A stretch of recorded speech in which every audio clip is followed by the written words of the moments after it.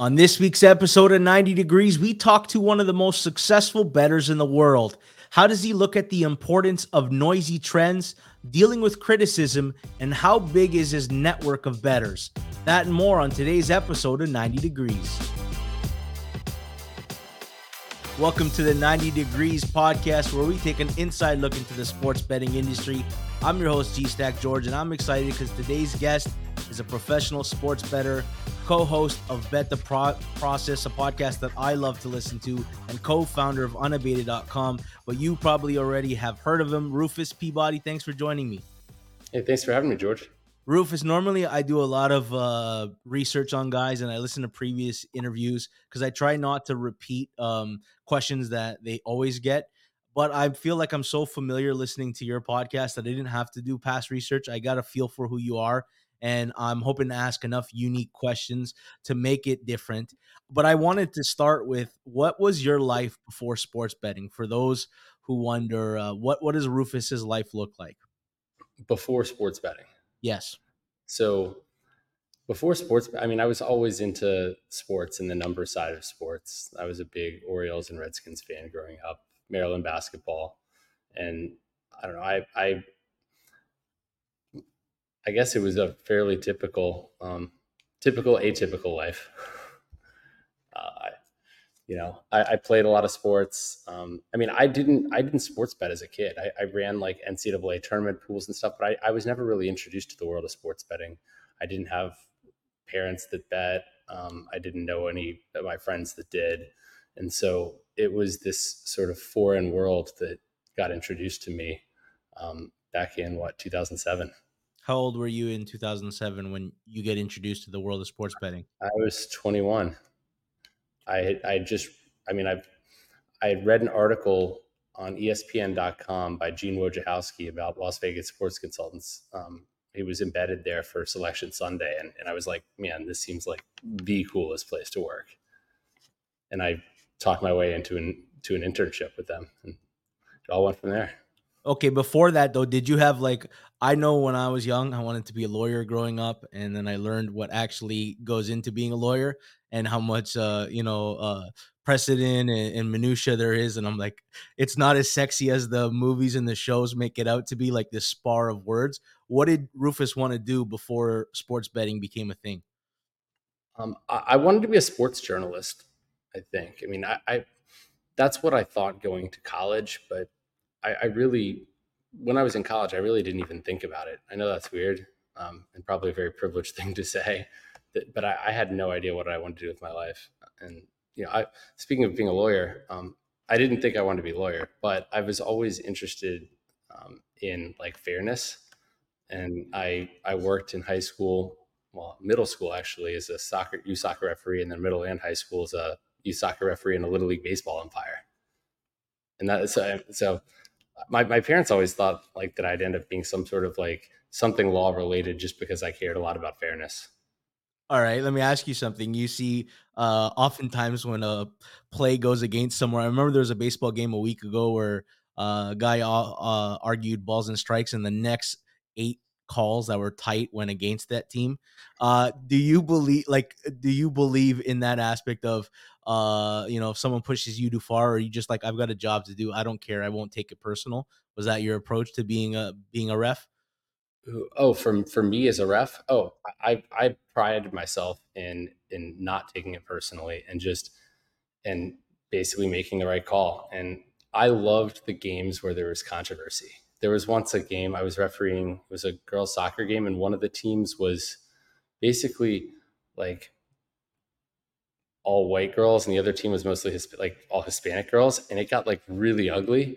And coaches are being like, look, like she shoved her, like, how did you not call that? And I'm like, well, I only have 2 eyes and I'm having to follow the play. If it happens behind me, I can't see it. And I remember one of the coaches was like, I'm going to pull my team off the field. And I'm like, okay. And he's like, I'll tell your supervisor. And I was like, okay, there's nothing I can do if I don't see what happens. Like, feel free to do that. I get paid the same regardless.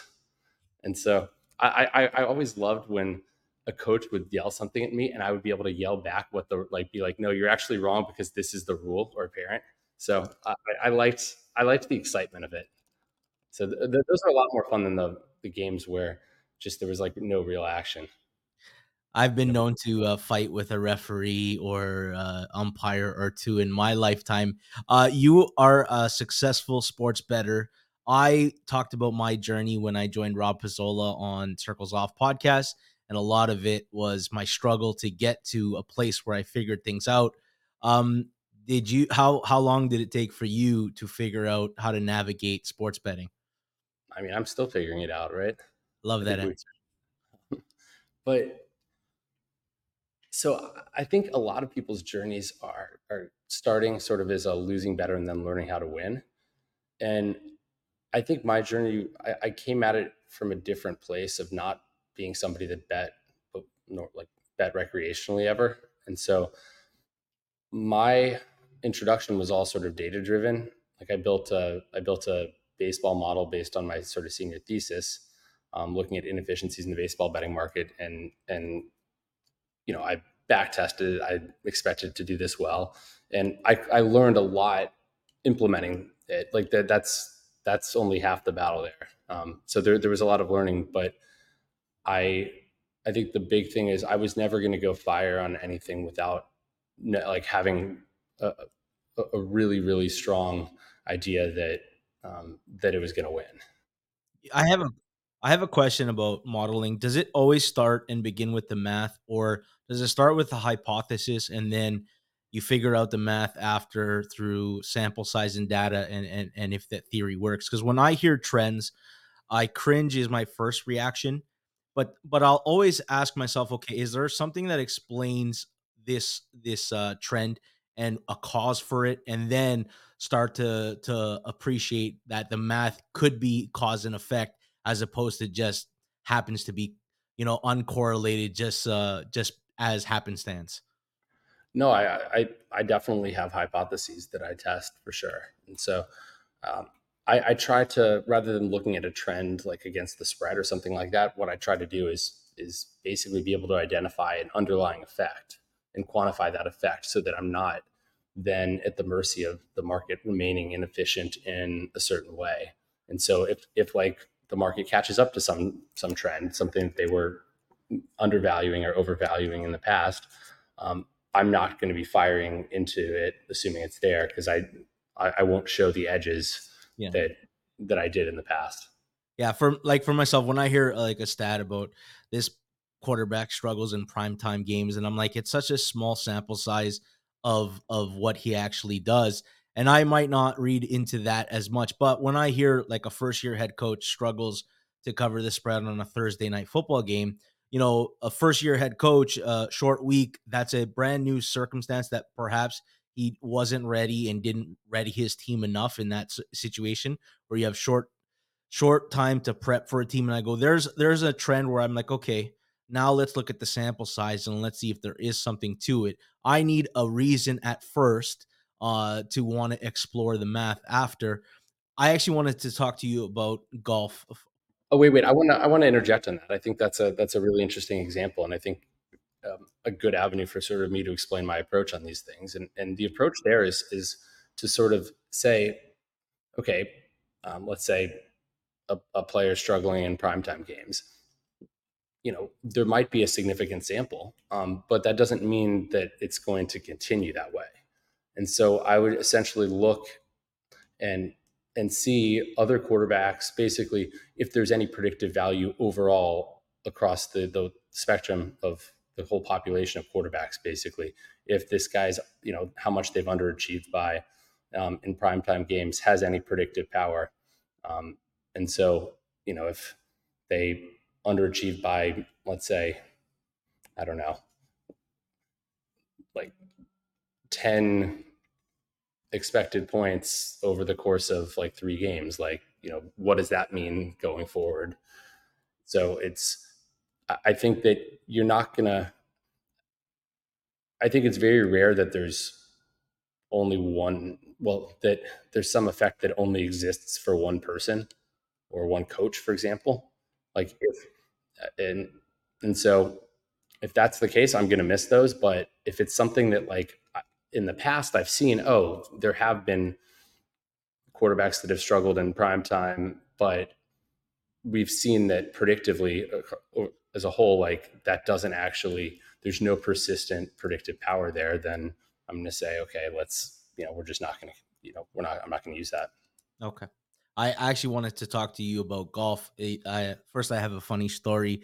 When I was hosting a podcast of my own, I had Patrick Everson on, and he's telling a story about interviewing you at the Super Bowl and how like you got your computer set up and you're going through simulations for props. And a buddy of mine in my group chat says, "Who is this Rufus guy? He sounds interesting." And I explained to him like, Rufus is one of the best golf betters out there. And every time he hits any golf bets, any outrights, he always posts a screenshot and he goes, "Tell Rufus about me. I'm ready to work for him." Right. And my friend loves you. But I want to ask you about golf because I find it fascinating for two reasons. I think when COVID happened, a lot more people got interested in golf and the potential in betting it. I also think people like to bet events. March Madness is an event, it's its own tournament. And golf provides, 25 or 30 different weekend events. So isolated events, tournaments, things for people to get interested in. Has the market changed from when you first started betting golf to now? Have you noticed an influx of people in the market? I mean, I think the market, I mean, for sure it has. The market's always changing.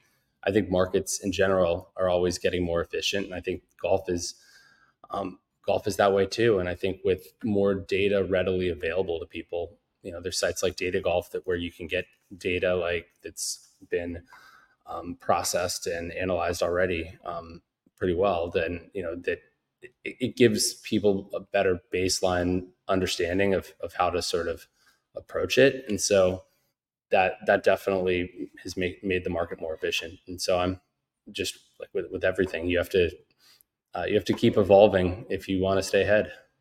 There's an interesting aspect of golf. There's one part course and how a player plays on the course.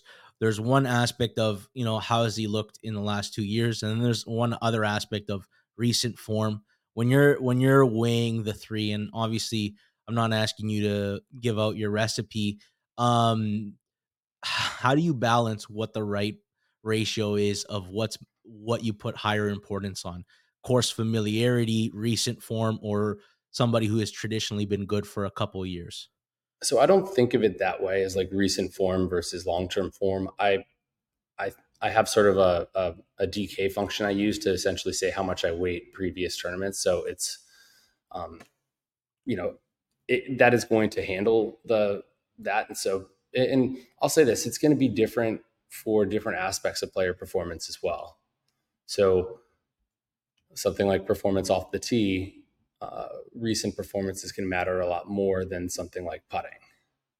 And so I think those together, and just the performance, like how good a golfer is overall, matters a lot more than the course stuff. But the core stuff does definitely have some impact, and I think that's kind of where some of the special sauce is in terms of figuring out ways to look at things maybe in a different way than other people do in that regard, and that's kind of a way I've been evolving.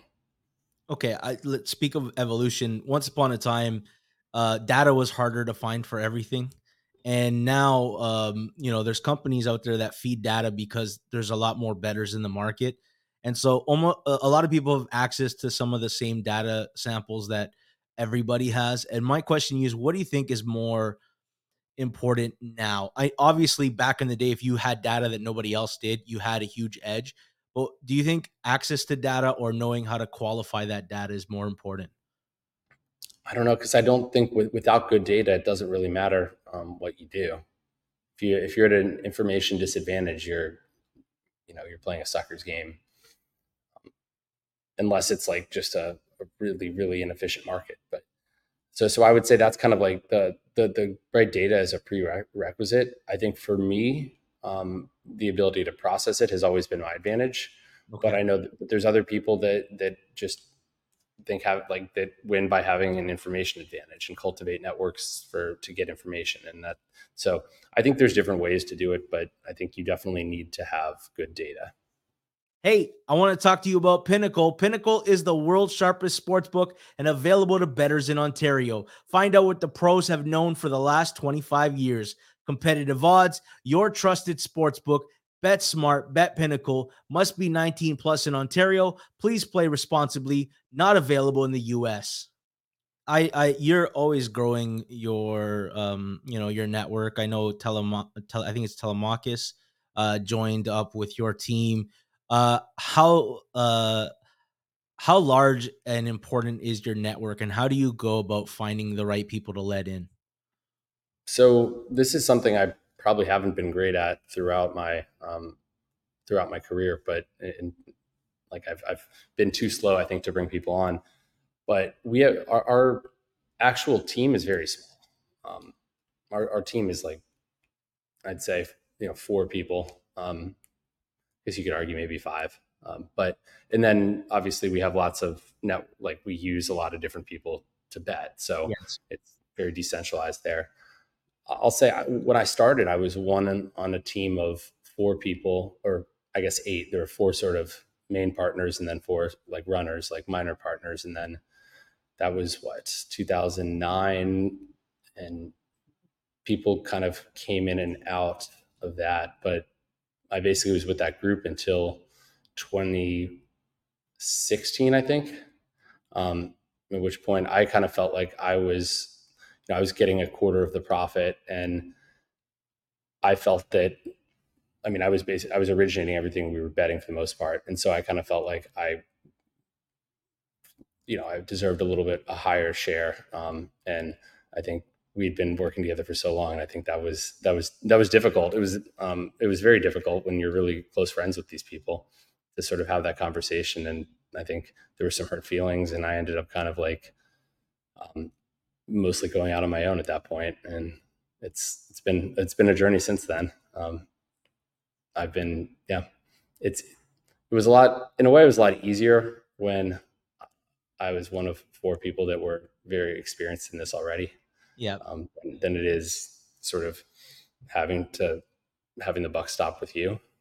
But um, I don't know. It's all part of the journey.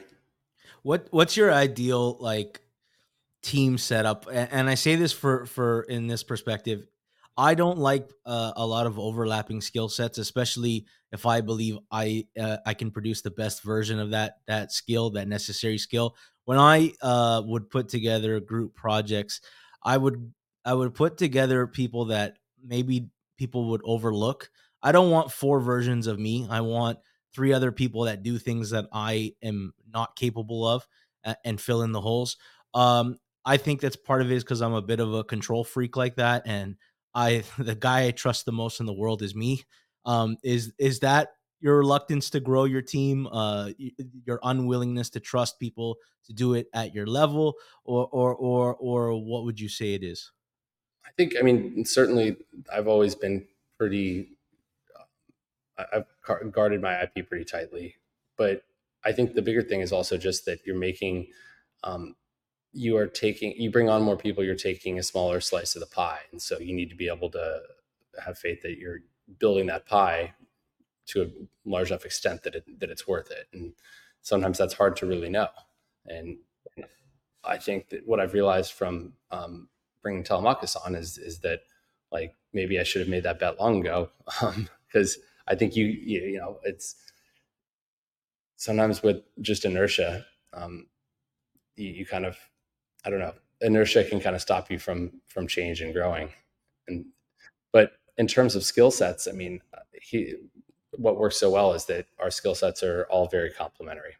There's things that we can all do a little bit, but for the most part, we have different expertises, which makes it work really really well.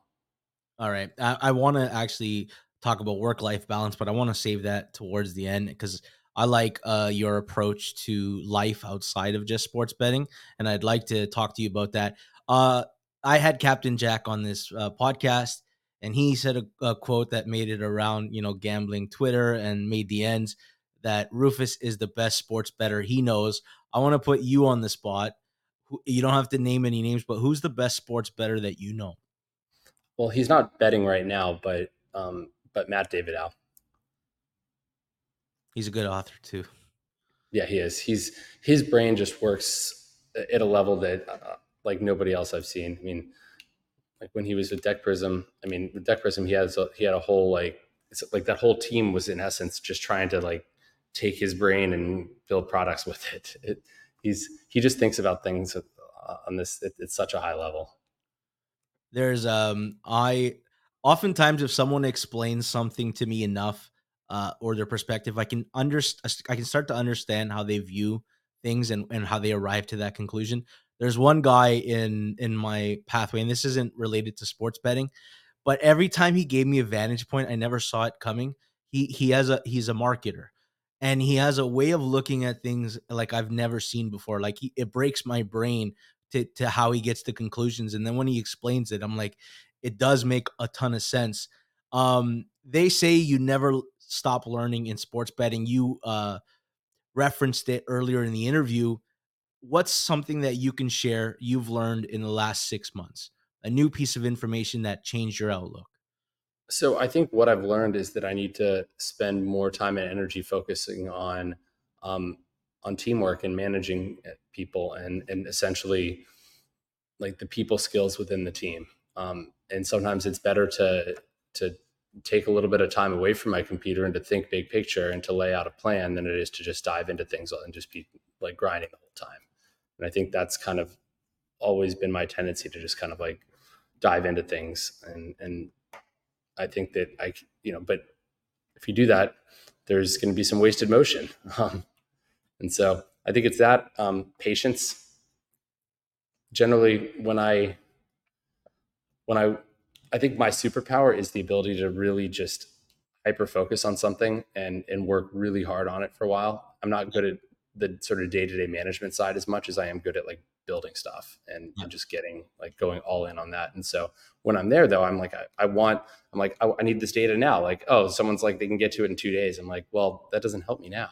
So so being more patient in terms of with that is been something I've been getting better at. Okay. I appreciate that. You have a great podcast with Jeff Ma. How do you know Jeff outside of it? Where do you guys meet? Jeff and I met I think the Sloan Sports Analytics Conference back in maybe 2012 or 2013, um, more than 10 years ago. And at the time, I don't think he knew any other professional sports bettors. I mean, he might take issue with that, but I don't believe he did. And so he was very interested in the way I looked at things, and we kind of hit it off. Now, the movie hadn't come out at that point, or not. For No, those who don't know, okay, it Jeff had come out. Yeah. Jeff, the character in the movie 21, Ben Campbell, the whiz kid, was based on Jeff Ma. Who pitches who on the idea of a podcast? When do you guys formally say, let's get on the mic and let's talk? There's some disagreement over this. It was the summer of 2017 though, because there was a Vegas trip and we were at Wet Republic. It was Jeff, me, and Brian Mead, among other people, and I think that's kind of where the idea for it came. And Brian Mead was at the time was at this had the Sports Action app, which became part of the Action Network then. But that was I think the genesis of the podcast. I mean, the real reason we were both interested in it was that we both had done these stints as ESPN's predictive analytics expert, and we were both kind of frustrated by the way we had to talk about sports and games and gambling, and very much sound bites, confidence, narratives, and we kind of felt like that's I wasn't very good at it at all, but there wasn't a lot in the sort of media space that was, I guess, covering gambling in an intelligent way. And so that's where Bet the Process was born. And I believe that I came up with the podcast name, but Jeff is, I think remembers incorrectly.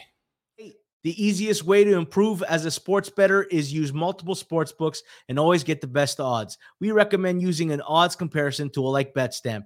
BetStamp compares odds across every sports book for games, futures, and player props. Save time and money by clicking BetStamp before you bet. Download the app today. If If you're looking to sign up for a new sportsbook account, please check out the offers available at betstamp.app/circles off or hit the link in the description. If you sign up through this page, it helps support the show. Now back to the episode. I love it. I love your dynamic. You guys are feisty. You guys will get on each other's cases. Well, Jeff gets on your case. I think that's the dynamic that you guys have. I've been accused of not going hard on guests, and I say, you know what? I can't do it. That's not my style of broadcasting. If you want Barbara Walters and grilling a guest, you're not going to get it with me. I won't bring on a guest if I don't have some level of admiration for or respect. You brought on a guest, Jason McIntyre. I That was the first time I was like, I felt awkward listening to it. I'm like, my God, I need to step out of the room. It felt like two family members arguing at Christmas, and you're like, I don't want any parts of this. I'm going out for a cigarette. Did you know full well that's how it was gonna go when you invited him on?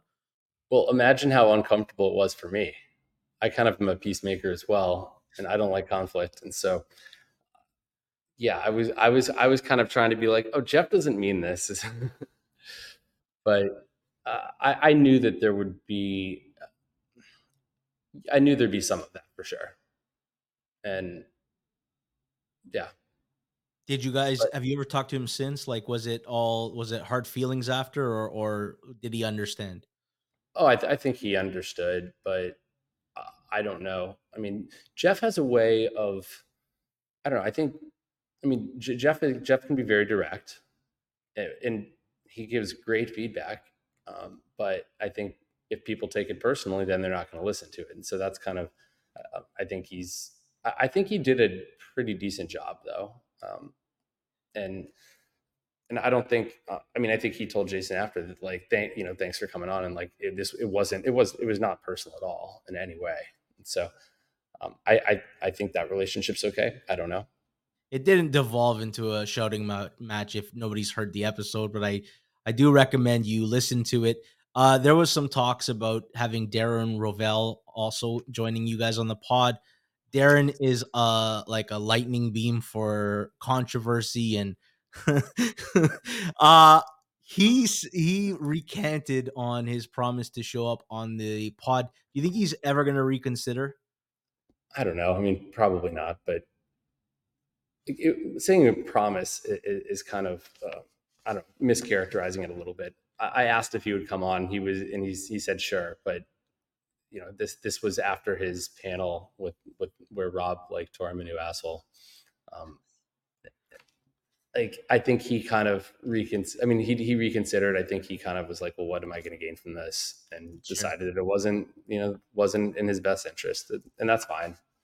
But I mean, I I respected him for showing up on that panel at Vet Bash. I don't know how it was billed to him. I tell you, I think he came to network with Billy Walters to get the interview, and he agreed that, "All right, I'll put up with the panel to pull off the Billy Walters interview." That's I hadn't thought about that. That makes a lot of sense.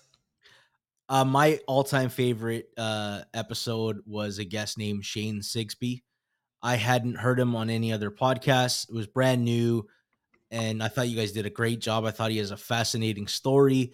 Um, who do you have an all-time favorite episode or guest? And I know you don't want to throw under the bus everybody that you don't name, but is there one that stands out that maybe surprised you how good it turned out? I don't know. I mean, I think our recent run of episodes have been really, really solid, but there's no one episode that I would say that was the best. That's because you're scared of BPR and you need to put out some high quality interviews so that you I don't know, you know what? I'll be honest, the BPR thing, I kind of like the kind of accountability and the feedback I get on individual episodes because our bet the process reviews are, I mean, we're trashed in general just from the stuff back with Empire Maker back in late 2020 when he or 21 where he paid that was 2020 where he paid like 50 people $20 each to give 1-star reviews for us. So but I like the idea of a feedback from individual episodes to see what kind of works and what doesn't, and it has motivated me to up my game a little bit, I think. I enjoyed it. Actually put me onto an interview that I had never heard. And so I thank them for that, even though they hate me and they think I'm the worst host in this space. I don't care. I Yeah, but want to, you just have to keep you're gonna keep getting better, and then like show them, right? That's you know what? Eventually, you either come to love me or you come to hate me. I don't let it bother me. I've got really thick skin. good. Um, Twitter is a necessary evil. We need it to promote ourselves. We need it for information, but it's hard not to see criticism that comes at you. How do you deal with it? Because you get into a Twitter rift every now and then. Yeah, I don't do it as often as I used to. I used to really get mix it up with people. Um, I remember those days with the Michael Schwimmer stuff. But it's been a journey for me though, because I think initially I took it more personally. 'Cause I'm a pleaser. I want people to like me. Um, and it was if somebody said something negative, I was like, no, they just like no. I mean, I'll explain it to them, then they'll understand, right? And what I realized is like the person doesn't go on Twitter to try to understand me or my motivation. They have their own reasons for doing things, what they're doing, and um, when I realized that it's not about me. It's about if somebody gets upset at me, it's probably stuff that that's going on with them. And so that kind of thought made it easier. But I mean, I've developed the thick skin, I guess, where it doesn't affect me. I've realized that I think it's come from like having a better idea of who I am, like my identity. And when I thought my identity was like being like the best golf better, then then it's tough because that's really fragile. Like that's not going to last forever. And so when I realized like my identity is like who I am as a person, and um, suddenly the other stuff didn't matter as much. And so what yeah, what what I realized is when life changed for me, as far as dealing with criticism, is the day I stopped trying to validate myself to anybody. I don't care. I am who I am in all my faults and goodness. And if you don't like the person that I am, that's fine. That's your perception of it. I also find people are easy to criticize online, and I oh have yeah. high doubts that they would ever say that to me in person, so I don't take it personally. Unabated is a company that you co-founded, and you guys take a lot of heat from the sharp community. They call it you exposing edges and putting it out there. And how do you deal with all the criticism from the sharp community when it comes to Unabated? Well, first off, I think we're all. I mean, anybody who's sharp better is helping to eliminate edges, right, and make the market more efficient. So I think it's the fact that something like the teaser tool made it put it in the hands of a lot more people. But so I'll say I think that I'm kind of painted by some people as like this opportunistic person with this plan to sort of extract money from other bettors. Um, and again, nothing I say if you've already made up your mind is going to change that. But the truth is that Unabated kind of came out of well, it was during the pandemic, and I was I wanted a new challenge and liked the idea of like working with the team on something on a new project. And it's been a journey. I enjoy the building of products and stuff. I've realized that I do not like the business side of things at all, and Mhm. so I recently earlier this year like taken a step back and said I don't want to be involved in the business stuff. Like that's just not something I enjoy.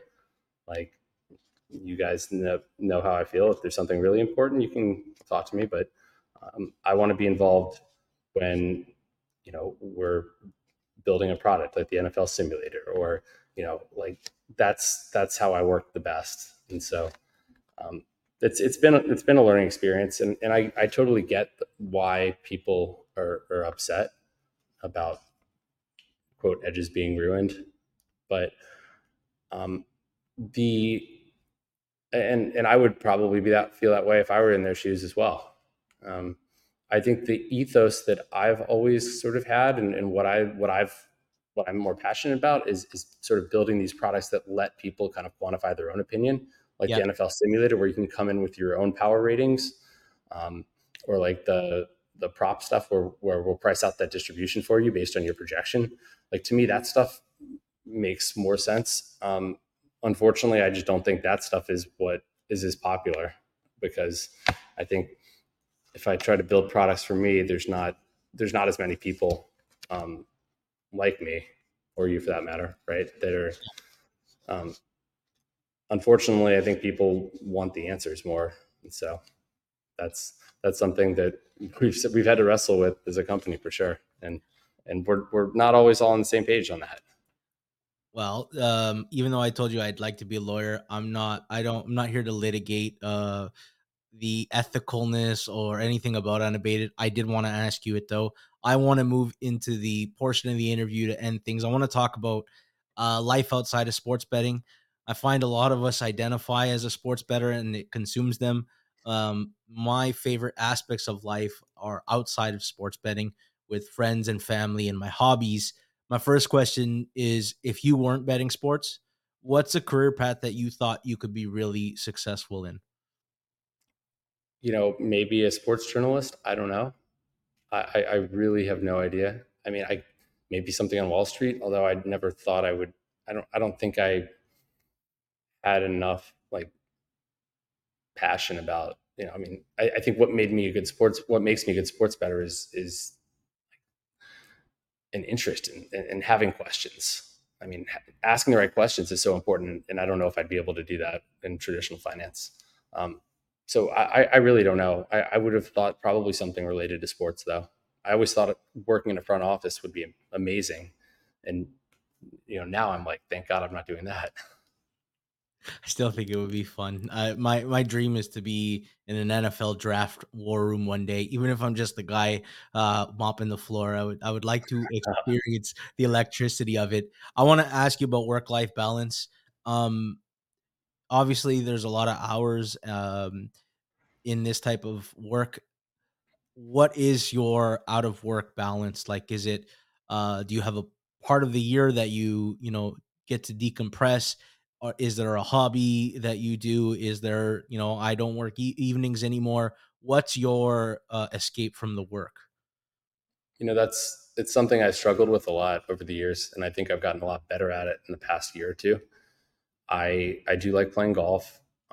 I have started exercising a lot more and more regularly. But I think what's hard for me is the fact that I'm at my best when I can just go full bore at something, which Yeah. means that which necessitates like not having balance there. So I think when I get into those sort of modes, embracing it and being okay with that, and then just knowing on the other end of that, then I'm going to come out and I'm going to take some time away from it, and I'm going to prioritize other things. And so I will say I need to be better about actually taking vacations. I've taken 2 weeks off in my adult life, and actually the second week, like there was like an emergency in the golf betting thing that I had to, so I had to actually like spend a day uh, on vacation in Aruba, like on a vacation where I was supposed to be completely unplugged, dealing with a bug in the model, but I've always like, I mean, I went to Burning Man in 2019, and I had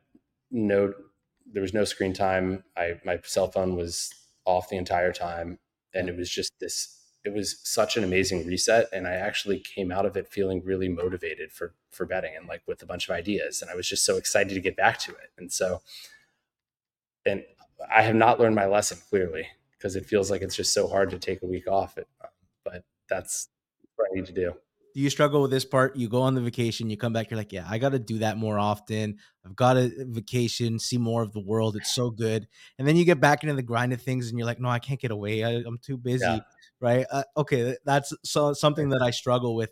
There's a wrestler, Kevin Nash. If you knew him from WWE, his name was Diesel. He was asked a question on why wrestlers never leave the wrestling business, even as they get older. And he says, if you walked by an ATM machine and it was firing $20 bills at you, you'd probably stop, grab a garbage bag and fill it up. And then you'd fill up a second, and then you'd fill up a third. And then you get to the point where you got 50 garbage bags full of cash, but it's still spitting out money. At what point do you just grab those 50 bags and walk away and call it a day? Or do you never walk away because it keeps spitting out money? So my question is, do you have an exit strategy for sports betting? Is this something you see yourself doing for the next 5, 10, 20 years? Or is there another evolution of your life, or a venture that you want to pursue one day? It's a great question. I mean, first off, I think the most valuable currency is time. And I've I don't have an exit strategy.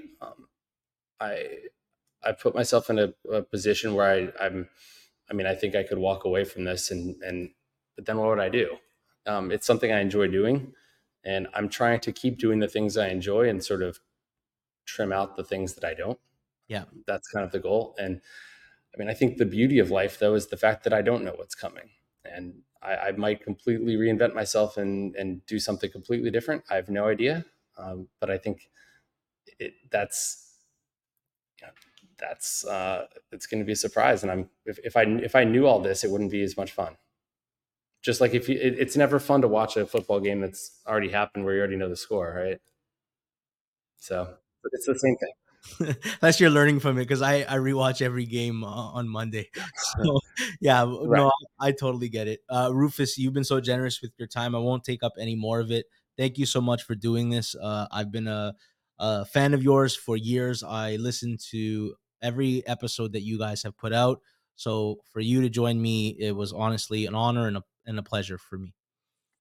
Well, George, thanks for having me on, and I think you're a fantastic interviewer, and I really enjoy your podcast.